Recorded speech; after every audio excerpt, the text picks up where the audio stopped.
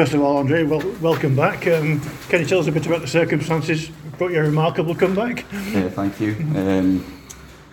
I mean, obviously, as all the fans know, there's been a bit of a outbreak, hasn't there, and everything like that. So, not under the circumstances that maybe we would have preferred, but you know, I've spoke to Russ, and obviously Russ and Marcus, you know, we've got a good relationship, and it was just one of those ones where it was like a bit of a, can you know, help the young lads a little bit, guide them through the game. Obviously today was a tough game against, you know, a seasoned team, really, a lot of players who've played a lot of games in this league. I think today was just an opportunity for some of the young lads to maybe show exactly what they can do at this level, and maybe ask a few questions for the gaffers. Yeah, and speaking of those young lads, it'll be the first time you've seen some of them, I expect, so how did you rate them? Yeah, I mean, tough circumstances, I say. To be honest with you, I think that the technique of a lot of them, you know, that goes without question. Obviously the academy is a really good setup, everybody knows that.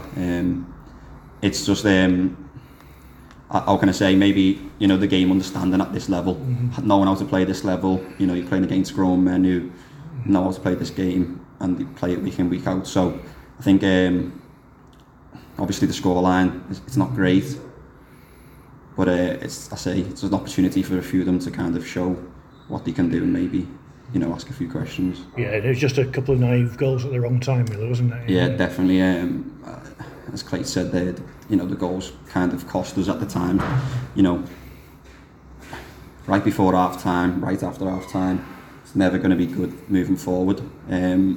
As I say, game understanding, certain situations towards the end of the half, you know, we've got to be kind of be a bit cautious, you know, going at 1-0 and maybe regroup and rebuild for the second half. And then obviously the first things that Clayton and the backroom staff are saying to us is, you know, the next goal is really, really important, and obviously doesn't help when it's 3 minutes in after the first half. So your back's up against it then, aren't you? It is just strictly a one-off comeback.